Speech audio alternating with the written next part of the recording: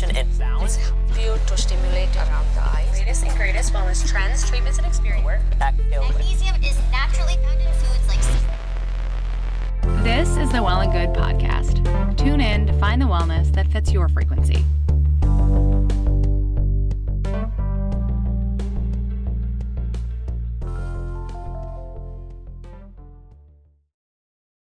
Women working full-time in the United States make 83% of what men do. And for women of color, the gap is even wider. Which means collectively, working women are losing out on more than $500 billion a year. Equal Pay Day, which this year, 2023, was recognized on March 14th, denotes how far into the year women must work to be paid what our male counterparts were paid in the previous year. I'm Director of Podcasts, Taylor Camille, and today we're in conversation with financial expert and host of the So Money podcast, Farnoosh Torabi, examining what, if anything, can be done to course correct, as she shares insight on how to advocate for ourselves in the workplace and take agency over our financial well-being.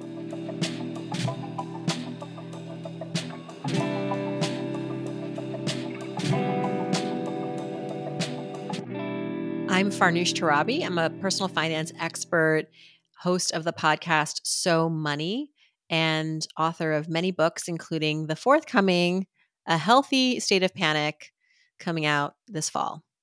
I'm very excited. Wow. I think we all are very much so in a healthy state of persistent panic. Yes. I felt like it was really in the zeitgeist and therefore would serve well as a title. Yeah, that hits it on the nose.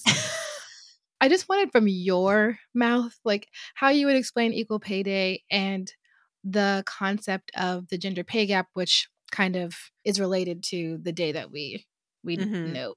And I think before we start, I didn't look at the last numbers, but I think it's like 20 cents, 80 cents for every dollar a man makes. That's generally women. And then if you go more specifically, like women of color, Black women, Asian women, Hispanic women, it's like significantly lower. Yeah. Right. All right. So I obviously am a big fan of Equal Pay Day. I think it should be every day. I fight for this all the time, 365 days a year.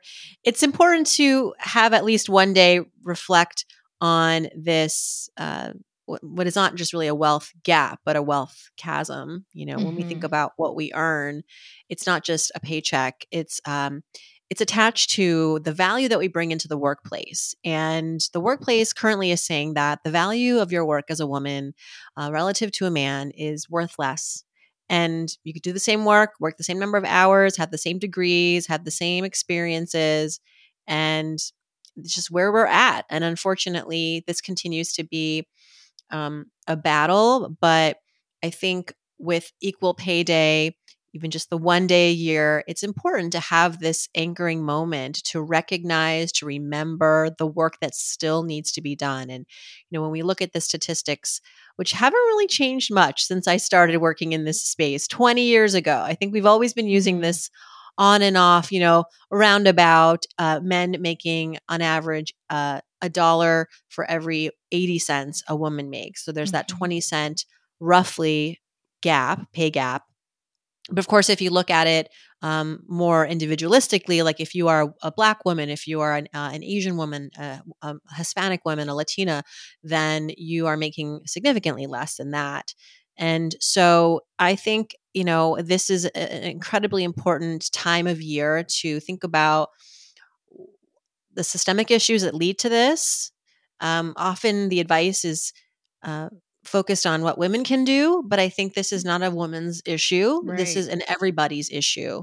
And this isn't just a moment for women to stop and recognize the pay gap, but for everybody, employers, men, women, and everybody in between to recognize their role in making this a more equal playing field. Right. And it's interesting that you mentioned that people make it women's problem. Like, oh, like save your money. Don't go to Starbucks. And I know ask for more. Ask right. for more. And it's like, no, this is systemic. This is like it has to start outside of me before I can even get a foot in the door, you know? And I wondered because on your podcast, you yield advice from people. And, you know, what do you find is the biggest obstacle women are facing as they are in search for equal pay what can really be done? I mean, outside of ourselves, I think, what can really be done to help actually level the playing field so that another 20 years from now, we're not still just being like, oh, we're just trailing behind. Right. Well, I think that part of the challenge for women specifically, like for women, we got to remember that women as active participants in the workplace, we're new to this scene compared to men. We haven't been invited to work as we are today, being able to rise through the ranks of corporate America. This was not in our playbook, a century ago, even 50 years ago. So we are relatively new to the politics at work and the systems at work. The workplace is still by and large designed by men.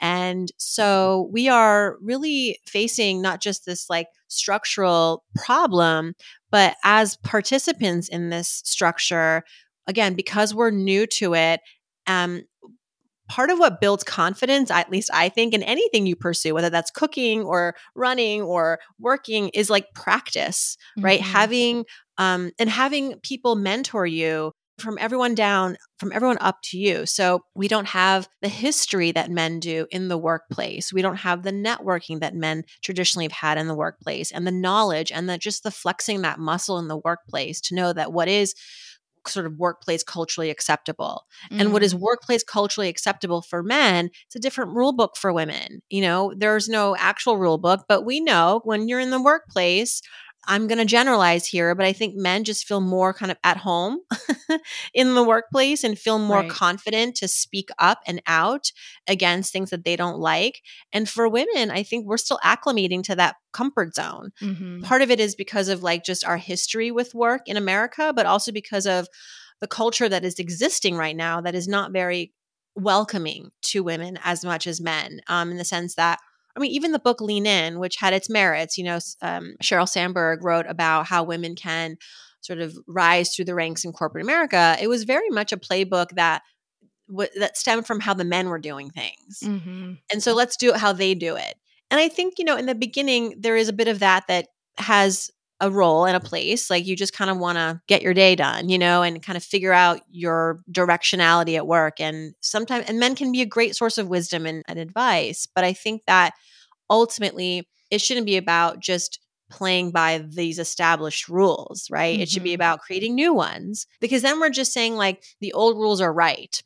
And they need to persist. And I don't agree with that. I think most people wouldn't agree with that. And so let's be more creative. Let's think a little bit more inclusively and have everybody write these rules and not just the sort of, the folks who've been there the longest and have the loudest voices.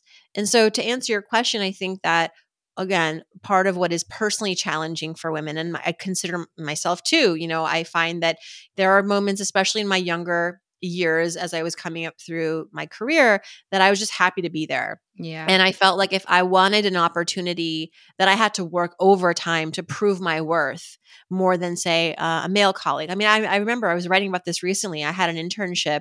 This is like where we all sort of get our foundation in our careers. It was an unpaid internship. Don't even get me started on that. But at least it was a fairly unpaid internship because none of the interns, male or female, got paid.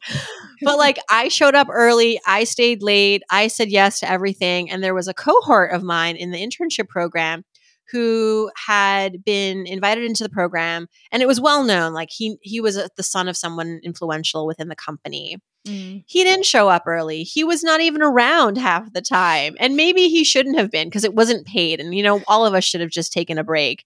But I felt, it was such a privilege for him to be able to do that. And it wasn't for me. And I'm not saying that I could never have gotten away with that. And he, I'm sure, is doing fine today. Right. And so we see these things early on in our immediate experiences with workplace culture. We see the differences in how your gender, your sexual orientation, like all of it, like your race, and also who you know. And who you know is sometimes a derivative of how you got here, and not all of us got here in the same ways. And so, again, these are not written down rules, but you start to experience them. And then that starts to inform your own personal narrative around how to show up at work.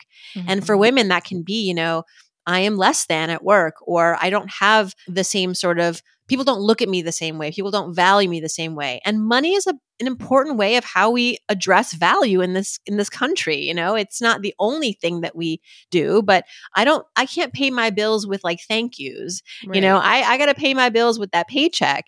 And so I think that's the other thing too, is that sometimes there's a lot of talk in the culture about appreciating women, and women are so valuable, especially mothers. You know, we know how to prioritize. We're great assets in the workplace. Well, thank you. Can you please pay me too to reflect that honoring title that you've given me? Exactly. And so, you know, there's only so much that women can do. Maybe first is just recognizing that these rules should be broken. And, you know, there is a risk to speaking up sometimes. And I want to say that, you know, I don't want this to come across as all the women, we need to just rise and stand up and be confrontational at work, because that can come at a price for women. I mean, my mother asked for a raise. This was in the 90s, and she got fired, you know, and so that completely tainted her view on, and her fear of, like, she was worried about me, you know, asking for raises versus my father, who said you should absolutely do it. Why? Because his experience was different. He would ask for raises, and worst case, they would say no, but he would still have a job.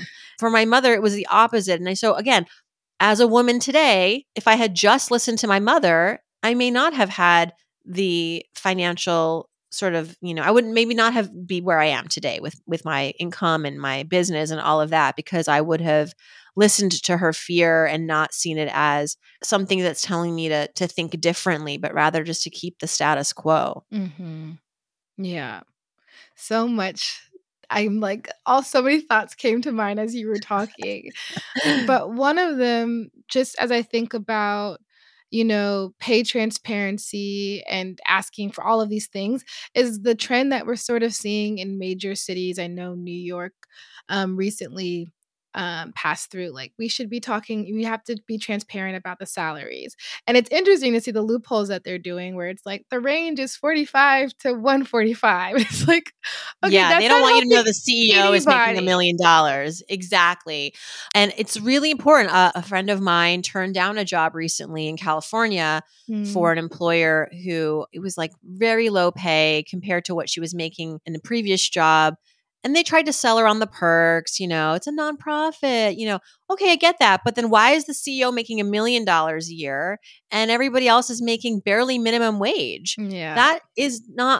That's corrupt. And she found out that because it's public information, and especially because they're a nonprofit, right. And it informed her decision to not take the job. She tried to negotiate. She did the good work. She did her part. They didn't show up for her and frankly, probably everybody else that works for them. Right. And so she's going to keep looking. But I think that it's really important because, and I get it. I get why some employers are scared to death to put this out there, because it's going to be very revealing about their pay structure. And I think this is so important. I mean, it's the least that companies can do. And for a while before this was even a law, you know, people didn't know this, but they could go to HR. A lot of times, not every company has this, and everybody should do this still, even if you live in a state that has sort of pay transparency. But going to HR where you currently work and asking for your salary band or your salary range. And this again is I think what the salary transparency in New York is sort of getting at is being at least transparent about what is that budget that they have set aside for that particular job that you are applying for. And not every company has a record of this or has this formally, but you could bet that most medium and large size companies, at least if they have 50 or 100 employees, they're doing this. And you have every right to know where you lie on this salary band. And I actually did this myself during a job early in my career at a media company. And I kept asking for a raise, Taylor, and they kept saying no. And I knew I was deserving of it, and had not only deserving of it, but that the work that the output was worthy of the input, the check. And I kept getting rejected. And finally I was dying to know, okay, so maybe I'm just overpaid. No, you know, I went to HR and they said, and I said, what is my salary range?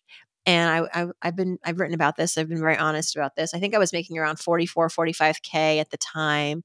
And I'd been there for over 2 years. And HR said, well, your job, which was a producer, it was, I think, 44 to 90 some $1,000. And so I was at the very bottom, like The bottom, doing honestly 2 people's jobs. And I was like, well, thank you. And she didn't, by the way, that took minutes to discover. I didn't have any pushback. They just gave it to me. And I think they were afraid, but it's my right. And they're not telling you that this is your right. They're not going around the newsroom saying, hey, come upstairs and find out your salary band. No, again, this was my father who said to me, you should ask this. And I was like, what even? I had to like look it up. I don't even know what this means. They're going to laugh at me. Nope. They knew exactly what I was asking for and delivered it. And although I didn't get a raise at that job, it was so important to know where I stood at that company, which was, by the way, a competing newsroom. And so the next job that I went to apply for, where the job criteria was actually more robust, it was sort of like if I had stayed at the news station, this would have been a promotion. So going into that job and they asking me how much do I want to make, I said $100,000 because I felt confident. You know, numbers don't lie. That salary range made me so confident in knowing what I was at least valued at in the marketplace. And I knew I was going to a more financially profitable company where I was interviewing next. So I thought asking them for 6 figures, you know, maybe they for them. I mean, and you know, we settled at 90. Yeah, the worst they can say is no. The worst things I get people writing into my podcast, women, men don't ask this question. Women say, I'm afraid to negotiate. I'm afraid they're going to rescind the job offer. Sort of like my mom, you know, because it happens. Yeah. It is a legit fear. It is. But I think, you know, sometimes, and I'm writing about fear and how we should honor our fears and listen to our fears. But sometimes when it comes to our money, it's not about ignoring your fears, but it's about recognizing what is the scarier thing. Like you're scared right now, but what's scarier? So you're afraid that you're going to ask for more and they're going to take away your job offer, which by the way, I'm going to tell you right now, they're not going to do. Okay. No, they're not going to do that. Make something work out. They're going to say no. But even if you're afraid of that actually happening, okay, that's a legit fear, I suppose. But you know what's scarier? Not asking, locking yourself into a job that's underpaying you for years. You're making 30, 40% less than your potential. That is money that is not compounding in the stock market. That is not getting you to live a more fulfilling life, do all the things you want to do. That's to me more frightening, really scary than a job. And I said, if a company's going to fire you over that, you don't want to work for that company. It's a great test. It's a great test to see what they say. Now, you know, you got to be realistic. You got to do your research, come in with some reasoning for this ask. You know, you can't just come out of left field and go, I want $1 million. And, you know, it's like you're 25 working at a junior associate. You know, you have to do your market research. And even then it may feel like you're asking for too much because you're coming from college, saying you made nothing. And now you're suddenly asking for $80,000. And that feels like it is night and day, but it's not in the corporate world. Considering we're talking about $1 billion companies, they've got the money. And so it's, again, back to your earlier question, it's like part of it is just education, knowing what the market can command to build that confidence. That's a big hurdle sometimes for everybody, but particularly women who haven't really been coached as much as men in this thing called the job market. And then the other is like sort of reckoning with your fears. Like, I get it. Every fear you have about money and work is probably legit, but I'm crazy. I want you to get even more frightened, because that's when you start to really see things clearly. And then you suddenly know exactly what to do. You go back and you ask for more, and you're suddenly not afraid anymore. It's kind of a beautiful thing how that works out. It kind of is a beautiful thing. And it pains me because as women, I feel like we feel a sense that we have to come with all the receipts and all of the market. And men just walk in I know I'm friends with Joe, so I should get this job. So Joe said I could get this. And that's actually one thing that Sheryl Sandberg, I think I really appreciated that in Lean In, which was this study that she talked about how women have to feel as though if they look at a job description, they have to feel as though they hit All the almost box. every single bullet.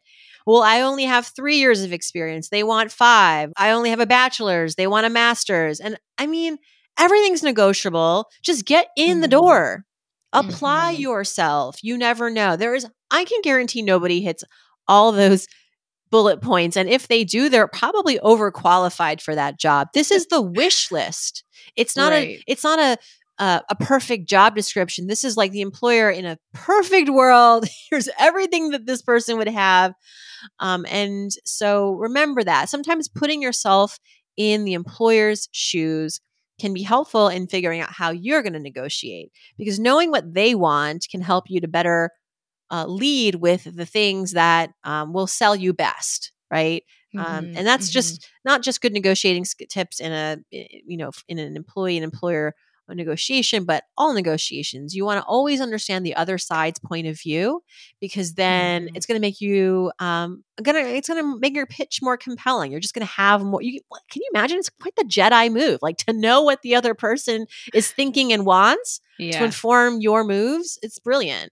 So many great gems. I love being in conversation with you. I wondered what comes to your mind as the shifts necessary for the systems to kind of get more equal. Well, I think going back to firstly that this Women's Equal Pay Day is something that everybody should reflect on and think, how can I play an important role in moving this movement forward and making this so that we don't have to have Women's Equity Day, Pay Equity Day, that it just becomes what we do. It's the standard. And that includes men, that includes employers, even universities and colleges, because I don't think they're doing a good enough job of preparing their graduates for the job market to say, hey, here's how you negotiate, that this is totally normal and you should have more of a say in what you earn. And so that's the first thing, is just recognizing this is a part that we all can play. Women, again, to no fault of our own, we have sort of been culturized to believe that we should just put up and shut up in the workplace, and that there is necessarily a cost to asking for what the value of our work is. And I'll be the first to admit that sometimes employers can be punitive in that way. But I think that if we all can agree to do this, we become a force to reckon with. When you're the only woman in the office who's asking for more and the other 12 are quiet, well, yeah, that woman's being real brave and she's courageous, because she'll get the brunt of things perhaps. But if 12 women get together and decide, no, enough, we're going to ask for more, that's a harder thing for a company to reconcile with. And so I guess the message there is enlist your allies, find your allies, men and women, because it becomes a lot harder to say no to a collective than to one person. And I think, I see all these studies every year. It's like another study. Well, when she asks for more at work versus he asks for more, same script, same title, the employers look negatively on both of them, but more so on the woman. And so then, okay, well then I'm not going to ask. I'm not going to get this. I don't want to be penalized. And I get that. But what if like 20 women went in, And so find your allies. And sometimes it's outside of your immediate work ecosystem. Maybe it's people in different departments, past employees, and getting just as much intel and as much political support as you can at work. Unfortunately, that's work. It's like a playing field, and it's like chess. And sometimes it is about playing the game, which is why I don't play it anymore. I work for myself. I've had enough. It's a privilege. But yeah, finding your allies is really important, and understanding that when you're negotiating and they're asking you what you want to make and all of that, like, put it back on them. This is not, the pressure should not all be on you to figure out what you want to make or what you should be paid. Companies should be transparent. And in the absence of that, and they ask you what you want to make, you should say, what's your budget? Although, we started this conversation talking about, man makes $1 for every 80 cents a woman makes, that hasn't really changed much in the time that Mhm. I've been working in personal finance. But I think what has changed is the discourse and the dialogue around this has really grown and has become stronger. And so to bring up pay equity during a negotiation it should not be considered unusual or unheard of. People have Mhm. like there's enough out there. You've come across this, whether it was like on Yeah. Twitter or in your own house, or you read an article in the New York Times, or you're, on Well and Good. And so I think like to recognize that where we're also at culturally is an opportunity for you to leverage that, to bring that into the conversation. Checking people 20 years ago, even 8-10 years ago, would have been a lot more of a risk for women. But now I think, and men, please do it too. I'm sure men listen to this podcast too, but this advice is for everybody, men Yeah. and women, that when you see unjust things, when you come across, let's say, you work in HR, you are a manager, and you come across everybody's salary on a spreadsheet. A friend of mine saw something recently that like all the women, and most of those women were women of color on a particular team at a particular Fortune 500 company, were significantly paid less than the male colleagues. And so she brought this up to the attention of her manager. Oh, that's another podcast, Taylor. But long story It should short, be. she voiced, and it wasn't easy because the first thing she heard after she brought it up was, well, it's a meritocracy. No, it's not. This is how people still think in 2023. She's like, it's not a meritocracy when all the men are making more than the women, and significantly more. And the women are carrying the weight of the team. And how do we just turn a blind eye to that? Oh, they just want us. But she was like, no. I cannot. Like, I will fall on my sword for this. But like, and she did. And it got pretty high up, and to the point where they're like, well, the money was spent. They didn't have the money, but then they decided they would have to take it out of the bonuses that year. Have to. You have to find the money. I said, imagine if this got leaked to the press. Like, we shouldn't have to like threaten that. Right. But right. to get Just you to do think right. straight. But it's like, what are we doing? How, because it was also it was not how no company wants to be seen like that, but particularly this company, who was very like, they talked the talk, but they weren't inside, I guess. And it's, it's very hard to run a big company like that with so many silos. But I think it's still possible. You can still at least be paid transparent. Right. And there's a lot of highly educated people who know how to do better. Exactly. I mean, do you think if the CEO was like, I need to make more this year, they couldn't have figured that out, but suddenly like 15 women of color need to be making not even just like a little bit more, but a lot, because it was significant, the gap. And they found it. They'll find it, because otherwise they got a crisis of bigger proportions on their hands if they don't. Much, much bigger. Thank you so much for your time. Is there anything else that you didn't include that you want to Oh my share? gosh. Well, I love talking about all this stuff on my podcast. So if anybody wants to send me questions or is an expert on this topic as well, I'd love to invite you on So Money. And thank you for shedding a light on this, Taylor, and Well and Good. I'm a big fan of Well and Good, have been for years and years and years. So always happy to come and join and hang out. Great. And I just wanted to know from yourself, when do you feel you're most financially well? Wow.